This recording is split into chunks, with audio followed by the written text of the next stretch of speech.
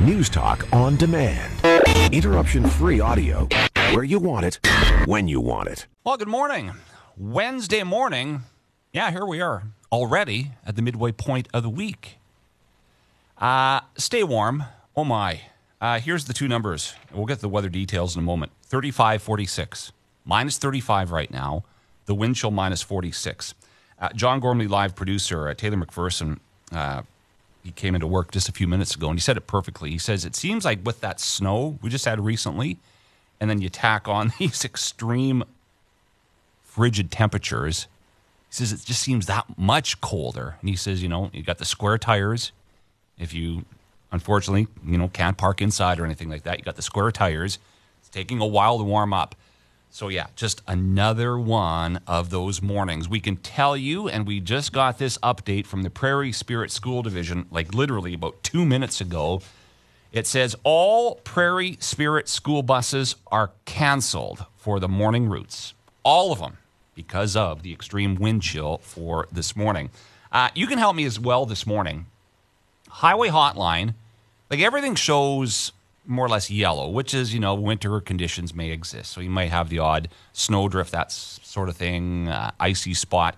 But they're telling us, and this is from 6 o'clock last night, and it hasn't been updated. If you're on highway number 7 between Saskatoon and Delisle, right now they're telling us that travel is not recommended. Shoot me a text, 1-877-332-8255. I just think that's probably way outdated. But again, Highway 7 between Saskatoon and Delisle. If you're traveling there, if you can by chance send us a text, 1-877-332-8255. Tell us what road conditions are like, not only between Saskatoon and Delisle, maybe other areas as well. Maybe a bit dicey this morning. We'd love to hear from you. We always love to hear from Davis Romenda. Here's our show producer. Gets all the interviews lined up. Actually, who's on the show for today, Davis? Just after the 7 o'clock news, we got Leah Switzer. She is with the Saskatchewan Snowmobile Association.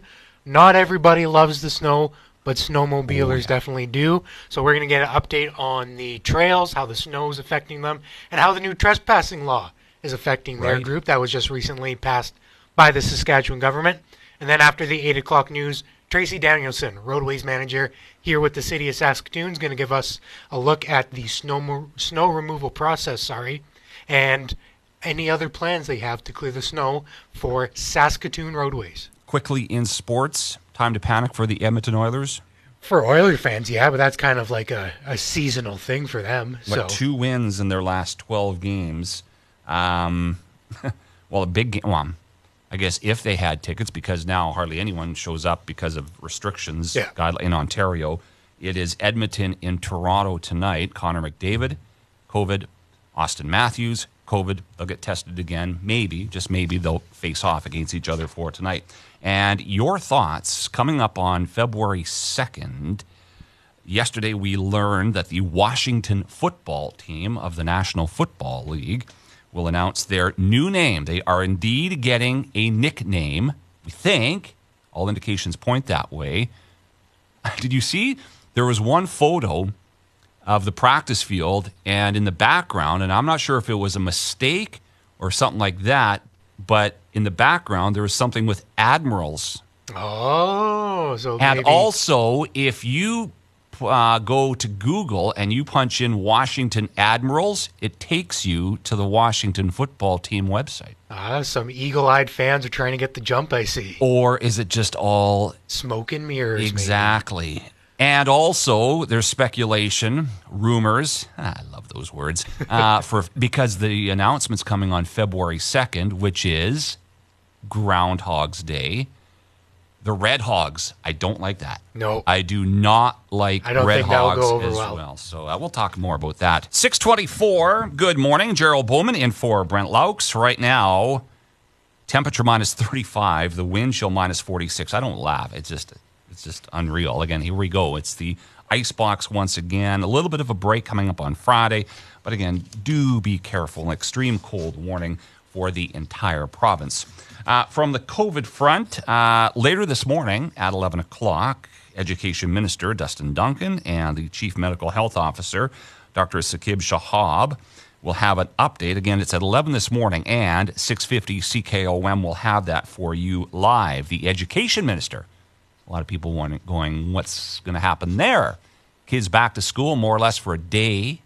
So could there be some new guidelines, some new restrictions in terms of schools? We'll find out. Once again, 11 o'clock this morning, we'll have that for you live. Also coming up today, Prime Minister Justin Trudeau and Canada's Chief Public Health Officer, Dr. Theresa Tam, will have their first update of the new year. We'll keep you updated on that. Yesterday, for Saskatchewan, 1,954 new COVID cases. So this kind of dates back to last Friday as well. So 623 on Friday, 607 Saturday, 398 on Sunday, 326 cases on Monday. For hospitalizations, they increased by 16 since Friday, up from 79 to 95 people. 84 are getting care. 11 people actually, make that 11, are in intensive care on the COVID numbers. Drive-through testing. We heard from someone yesterday, the drive-through testing center, North Saskatoon by the Costco, 6-hour wait yesterday. A 6-hour wait. So very, very busy. A heads up if you have to do that later today. And unfortunately, for the second straight year, Brett, Bedford Road Invitational Basketball Tournament, huge. Attracts basketball teams from not only Canada, North America, around the world. Again, just because of COVID issues, and they've made, they say, the difficult decision to cancel the tournament for the second straight. If Norma's listening right now, my wife, she's probably going, oh, God, Gerald, I hate Led Zeppelin. Wakey. It is 6:44. Gerald Bauman in for Brent Loucks on a frosty, chilly, extreme cold morning.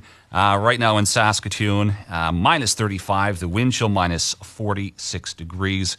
We'll keep you updated all through the morning. If you have a child within the Prairie Spirit School Division that takes the bus, all buses canceled. About a half hour ago, they sent out the release. All buses for the Prairie Spirit School Division canceled for the morning route. Now, for the afternoon, they will revisit this at around lunchtime today. Also, earlier this morning, I was talking about Highway 7, and on the highway hotline right now, travel not recommended from Saskatoon to Lyle along Highway number 7. But that update was posted just after 6 o'clock last night. So I asked people, just send me a text if you're on the road right now. And thank you very much. We received a text saying that Highway 7 is fine, just drifted over in the double lane. Maybe there are some tricky spots out there. You can help us out this morning, and we'll get the message out. 1-877-332-8255. Send us a text. Did you hear what happened with the Marlowe family over the Christmas holidays? Patrick Marlowe, the pride of Aneroid, Saskatchewan, San Jose Shark, Toronto Maple Leaf, now kind of in that free agent mode right now. So in between Christmas and New Year's, they're at a hotel. Location not disclosed.